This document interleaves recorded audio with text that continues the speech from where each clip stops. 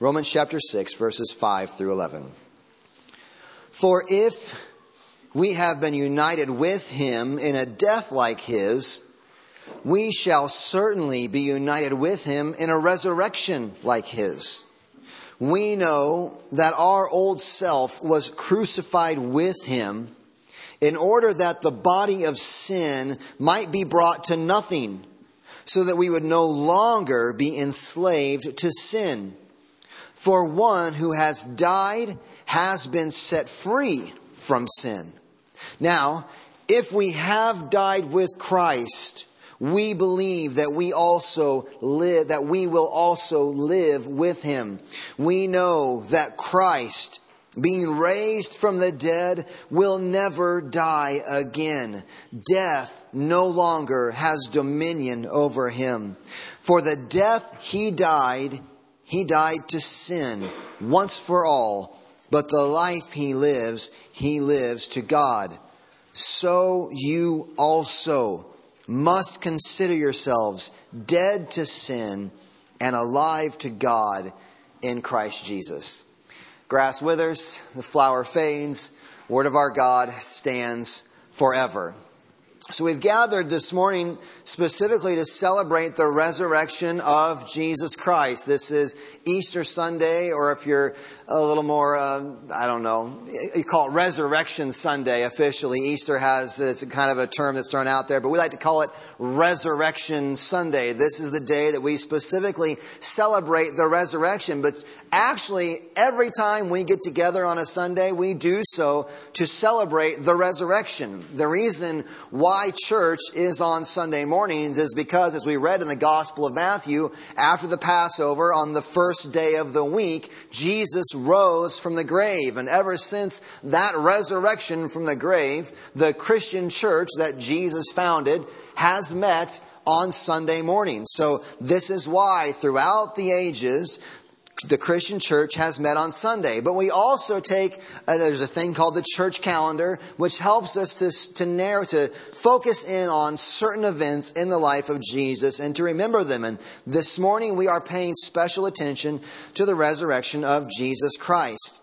The passage that we're looking at this morning is revolutionized here in Romans chapter 6 with the reality that Jesus Christ has risen from the dead.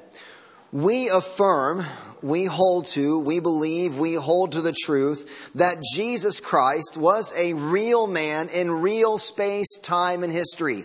As much as you can reach across and touch your neighbor or, whatever, or you can shake hands as we came in this morning and shake hands as we leave and whatever. As much as you are really here, we affirm Jesus Christ really was alive in real space-time history. There are secular accounts written of the reality of this man who did live. This man walked on the earth. He performed miracles that were not disputed at the time when he performed them. No one claimed he didn't heal people. No one claimed he didn't raise people from the dead. They didn't claim he didn't calm the storm. All the miracles were taken as eyewitness accounts that they actually happened. This man performed miracles. This man taught like no one else taught. He taught with authority. He taught things like, it wasn't, you heard what other rabbis say, and this rabbi says this, and this rabbi says this. Let me share with you my thoughts. He says, you've heard it said, but I say to you. He taught with authority. This real man in real space-time, in real history, shows up, performs miracles, teaches like no one has ever taught. He claims to be one with the Father. He says, I have come to save sinners. I have come not to be served, but to serve and to give my life as a ransom for the many. This Jesus said that after doing this, after giving up his life, after going to Jerusalem and being killed as a prophet outside of the city gates, he will raise from the dead 3 days later. This he did. We affirm the reality of Jesus, and we affirm the physical, bodily resurrection of Jesus in real space, time, and history. As we read the Matthew account, when they see Jesus, what do? They fall down and embrace his feet. Doubting Thomas Gets that moniker because he wants to see Jesus. And what happens? Jesus shows up and he touches the holes in his hands and the wound in his side. Jesus is really physically, bodily there. Just as Jesus said he would, God raises him from the dead. They share a meal. They have fish for breakfast. On the shore, they go and he sees the disciples and they cook fish and he eats a meal with them. Jesus Christ really lived, really died, really rose from the dead. What does that then mean for us today? What does it mean that Christ has risen from the dead, that we celebrate He is risen? He is risen indeed. What does that matter? What does that mean for us today? Let me be honest with you. In one sense, it may not mean a whole lot to you. In one sense, the resurrection of Jesus Christ may mean nothing good for you at all.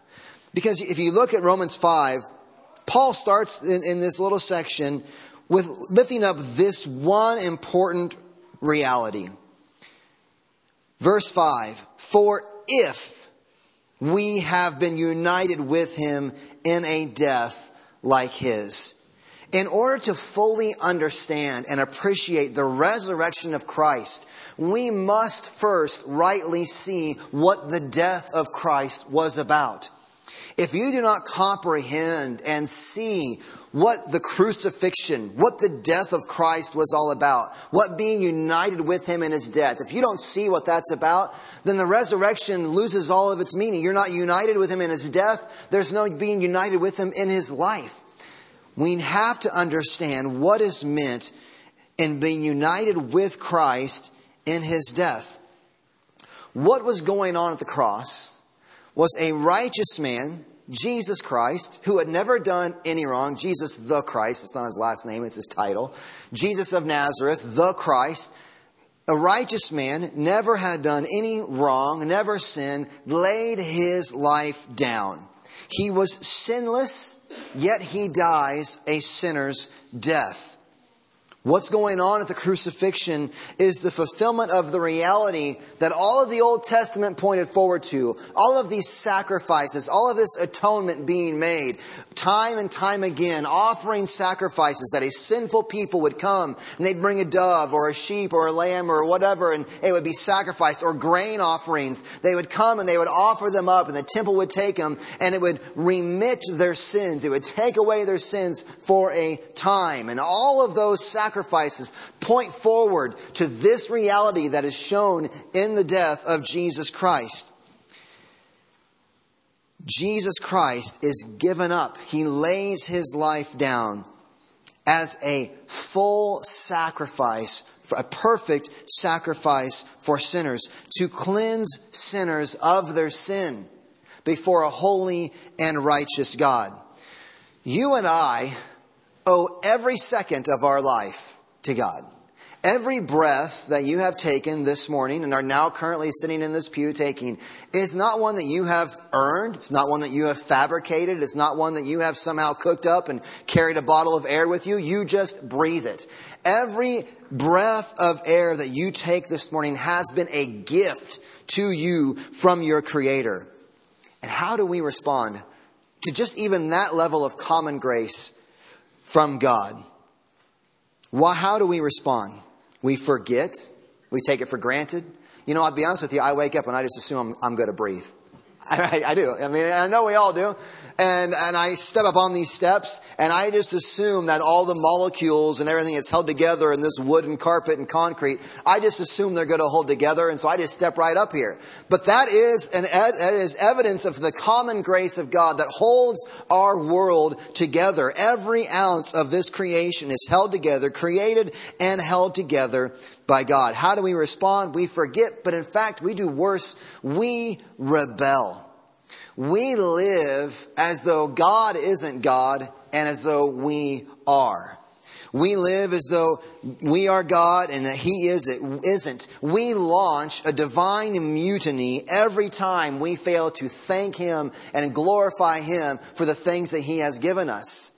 We are saying, this is what I have because it is mine, not this is what I have because God in His mercy has given it to me. That is usurping. That is mutiny. That is trying to say, God, I don't want you on the throne. I really am on the throne. For these rebellions, the God of love and justice must respond. The wages of sin is death, Romans 6:23. He must respond with the penalty that sinful rebels deserve. Which is why it is so important to first understand your sinfulness, because then you can see the point of being united with Christ in His death. Every one of us in this room sits under, in our natural state, the just condemnation of a righteous God because of our transgressions, because of our sinfulness, because of our failing to love Him with all our heart, mind, soul, and strength, and our failure to love our neighbor as ourselves. We deserve death. And what do we see on the cross? Good Friday. What is that about? The Savior comes and takes the suffering, takes the penalty, takes the wrath that sinners deserve. So that every one of you, every one of us, meaning every one of us in this morning, hearing this gospel message, this good news, can turn from that sin, can hate that sin, can run from that sin, look to Christ in faith, trusting in His work on the cross, and be cleansed, be forgiven of that sin, so that the wrath that was coming towards us is no longer coming toward us, but it is poured out upon Christ on the cross, so that God's disposition toward us is no longer one of anger and hatred and wrath, but one of mercy, one of grace. This is what the gospel, the death of Jesus Christ, is about. So, if you have, just right now in this moment, this morning, if you have sin to turn from this morning, let me plead with you to turn from it. There is no reason to cling to your sin. What your sin will earn you is justice. And the gospel message is that is not a justice you have to sit under. But a substitute has been provided. Christ has come to earth, lived the righteous life you should have lived, died the death that you deserve, so that through repentance and faith in Him, you could be forgiven of your sin and reconciled to God as Father. But as we read on, that's Good Friday, right? Wait a second, Darren. We're here on Easter Sunday. Well, that's Good Friday. That's what the cross is about. But as we read on in Romans chapter 6, the Christian life is not just one of being united to Christ in His death. Absolutely essential, has to be there, that we recognize the death we deserve is what Christ took upon us. And therefore, by uniting ourselves to Him in faith, His death becomes our death. But Christ doesn't stay dead. He resurrects from the grave. Christ doesn't stay dead. The repenting believer is also united with Him in His resurrection. The Christian faith is not just centered around the death of Christ. It is also around the reality of Him being raised to life for you. The message of Christianity is not just about Jesus going to the cross and dying for you. It is Him being raised to life for you. It certainly is about death to sin and Christ's death in our place. But Resurrection Sunday, we specifically remember that the Christian faith is about being alive. It's about being alive. We get the rap, and I think sometimes we deserve it. I get the rap, and maybe I deserve it sometimes, that the Christian life is just about killing and putting to death, and then that translates in people's mind. The Christian life is just about putting to death all the things you really would enjoy. That's the way it's kind of taken. That what we say in the Christian life is, Jesus died your death, put to death sin. Therefore, all the things you want to do, they got to be put away, and you're going to go suffer and just be a sour Christian. The Christian message is one of finally coming to life. Finally being alive. Not, yes, putting death to sin, but coming alive to God in Jesus Christ. At this point, I want to point out there's a couple of different kinds of aliveness. A couple of different kinds of being alive. There's subjective aliveness. We'll get it. There's subjective aliveness and then objective aliveness. Most of the time, we are stuck in our search for significance in subjective aliveness. I'll talk about what I mean there. Instead of objective aliveness. And what's the difference between this subjective aliveness and objective aliveness? Well, here's an example of what I mean. I've married and got 2 kids. Joel is 6 and Jana is 3. And boy, we're glad spring is here because we get to get out of the house and get the soccer net out and get the t-ball out and swings out and play and everything. We're super excited to be out in the yard. But let me be honest with you. We go out in the yard and I am amazing. Like, nobody can kick a ball further than I can kick a ball. Nobody can throw a football as accurately as I can throw a football. No one can run as fast. I'm the fastest person alive out in my yard. I mean, when we play tag, you only catch me if I let you. Right? I mean, I am amazing. It's hard to even comprehend how strong I am, how smart I am. When I put something together, I know how it goes together. I am, in that moment, subjectively awesome. I mean, and you get what I'm saying, right? However, if we go shoot hoops or something like that, say we get a basketball hoop and we got the little tykes thing, no one can make more baskets than me. However, if I go up and play in a rec league, that kind of all falls apart, doesn't it, at some point? My subjective awesomeness fails in the objective reality that I'm not all that awesome. It all depends upon which pond I'm swimming in. You might be a big fish in a little pond. You know, that's what's going on. That's subjective aliveness as opposed to objective aliveness. Turns out I'm not really all that awesome when it gets out into the objective reality of the world. But most of what we are searching for in life ends up being this quest for subjective happiness. Most of what we are after and searching for is just trying to be alive, only thought of in the realities of how they relate to the other people that are around us, other people in our peer group. We might think this way. We say things like, well, my marriage at least is happier than theirs, or we might say, we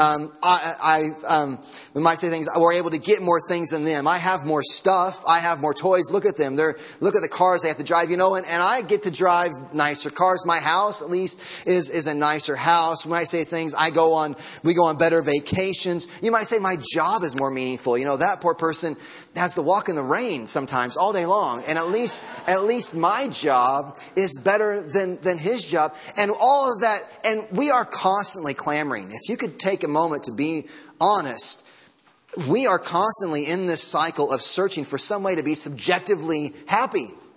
And by looking at this small pond and just find ways to just prop ourselves up a little bit, subjectively alive. We say, and if our desires are placed in this area, most of this searching in life is a quest for this subjective aliveness.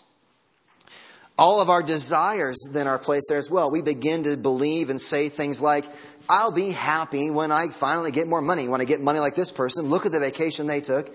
I would be happy if I could go there. Or we might say things like, if my kids would just behave like their kids, then I would be happy. Or a very popular one, if I could just look like they look.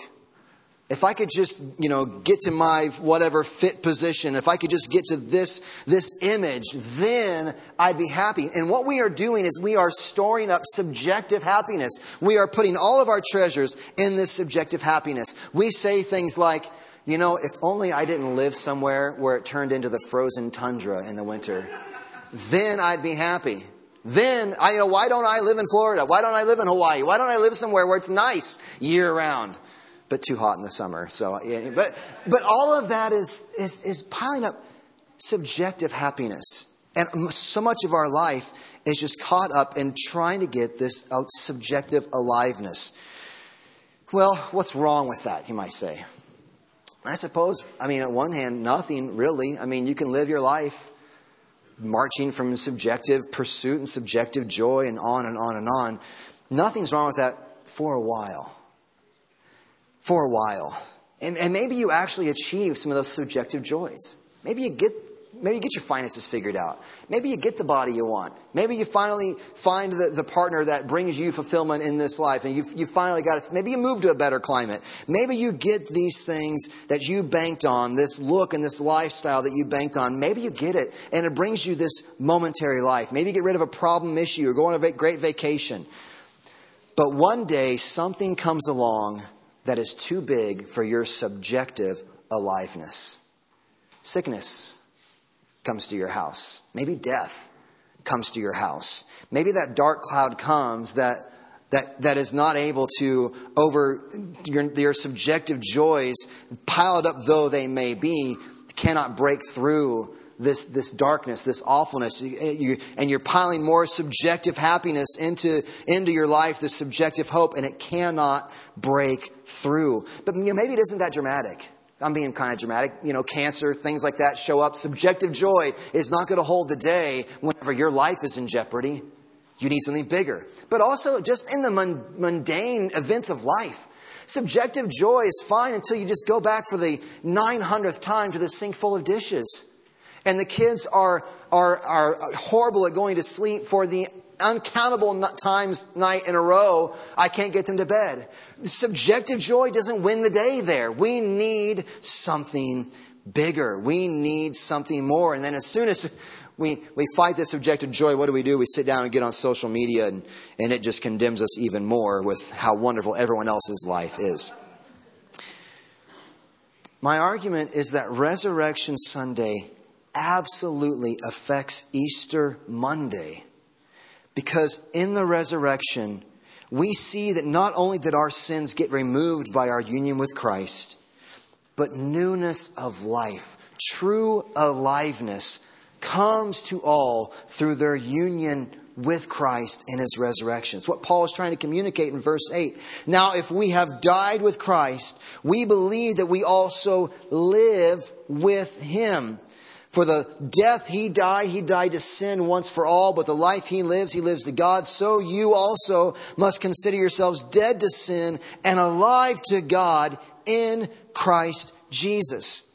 What does being alive to God mean? It's this awareness that Paul has that even as Christ was raised to eternal life, in our union with His death and with His resurrected life, we have this eternal resurrected life hidden with God in Christ.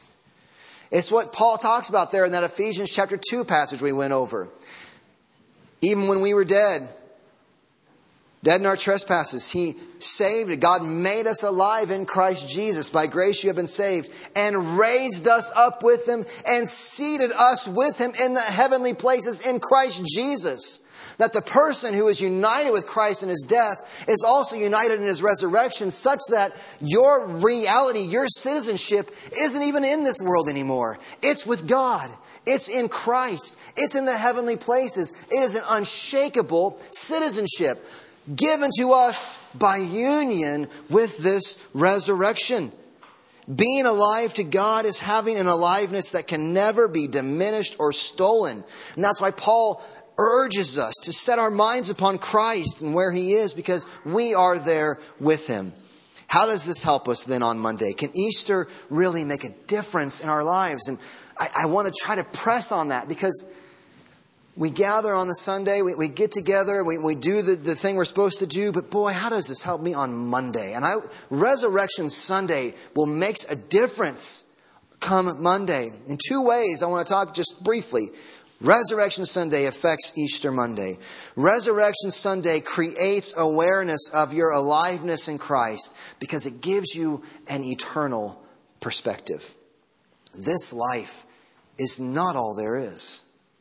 Christ was raised. There is something that comes after this life. This life is not all there is. Christ is raised, and so also all who are His will be raised. When we can see this, the trials and the difficulties and the mundane realities of life take on different shades. They aren't necessarily less painful or sad, but this life in Christ empowers you to see and rest yourself on the great coming day of Jesus Christ. My life, my identity, my hope, my purpose, my meaning, who I am is caught up not in this subjective life of mine, but in Him. My existence is in Him.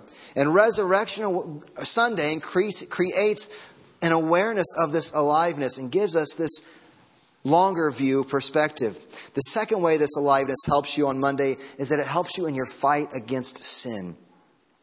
When you see the true life that is given in Christ, you begin to see that what is needed is not the gratification of sin, but the eyes to see the satisfaction that is already yours in Christ. Resurrection Sunday helps you fight sin because you see true life that is given to you in Christ, that the dichotomy, the battle you fight is not one of trying to say no to the gratification of sin so much as it is say yes to the gratification of sin that is already yours in Jesus Christ. Going back to sin after the resurrection is like being delivered from prison and bondage into true freedom. And then once you have that freedom, longing and looking and going back to the prison, trying to break back into prison. There's no guards posted on the outside looking outwards for all the people who are trying to break into prison, right? It's all the ones trying to get out. What kind of insanity is it that once you have this aliveness in Christ, that you would look back and long for slavery? That you would look back and long to go back into your sin and into slavery. No one, seeing what true freedom they have in their life in Christ, will march back into the slavery of sin. We often think Christianity is about killing desire. Don't want what's fun. Don't want what's good. Don't want, this sin that's so pleasurable. Don't want what you desire. That's the way it's framed. And instead be dour and awful and morose over here in Christianity. Christianity, that's not right. And it isn't about having too strong of desires. It's that you're too easily satisfied with something far less than the joy that you could have in Jesus Christ. It is, as C.S. Lewis says in his essays, Weight of Glory, it's the kid satisfied with playing in mud pies at home because he's never heard of such a thing as a holiday at the sea. He says that God finds our desires are not too strong, but they're too easily satisfied.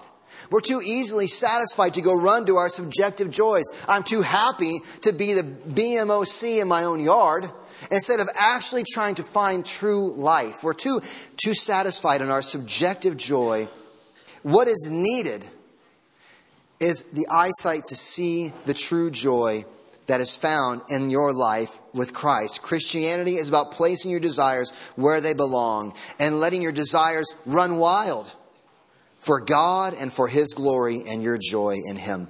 Do you know this Savior? Do you know life like that? Is your life one of constantly piling up subjective joys and finding yourself disappointed? I think you got to be honest, that's a lot of it. Piled up in subjective joys. And what we need is to be united to Him in His death and in His resurrection, seeing the life that comes through faith in Him.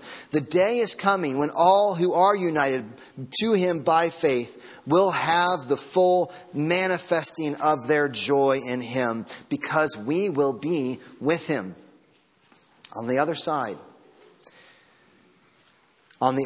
of that will be all of those who stayed chasing their subjective joy, chasing their subjective sin, chasing themselves. And they'll find themselves rejecting God. And they'll find themselves the recipients of His just punishment. This morning, do not wait until it's too late. If that is you, do not wait until it is too late.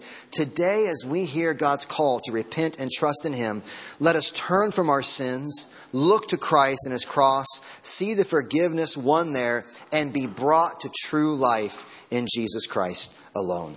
Let's pray. Father, thank You for the resurrection of Your Son. We can be certain everyone united to Him in His death will be united to Him in His life. God, help us. My prayer, God, I want these people gathered here this morning, myself included, to have a living faith that makes a difference as we walk out the days of our life, God. Help us. Help us to see the joy, the beauty, the life that is given in your Son, the Savior, Jesus Christ, and that we would give ourselves fully to enjoying you and glorifying you above all else. And pray these things in Jesus' name. Amen.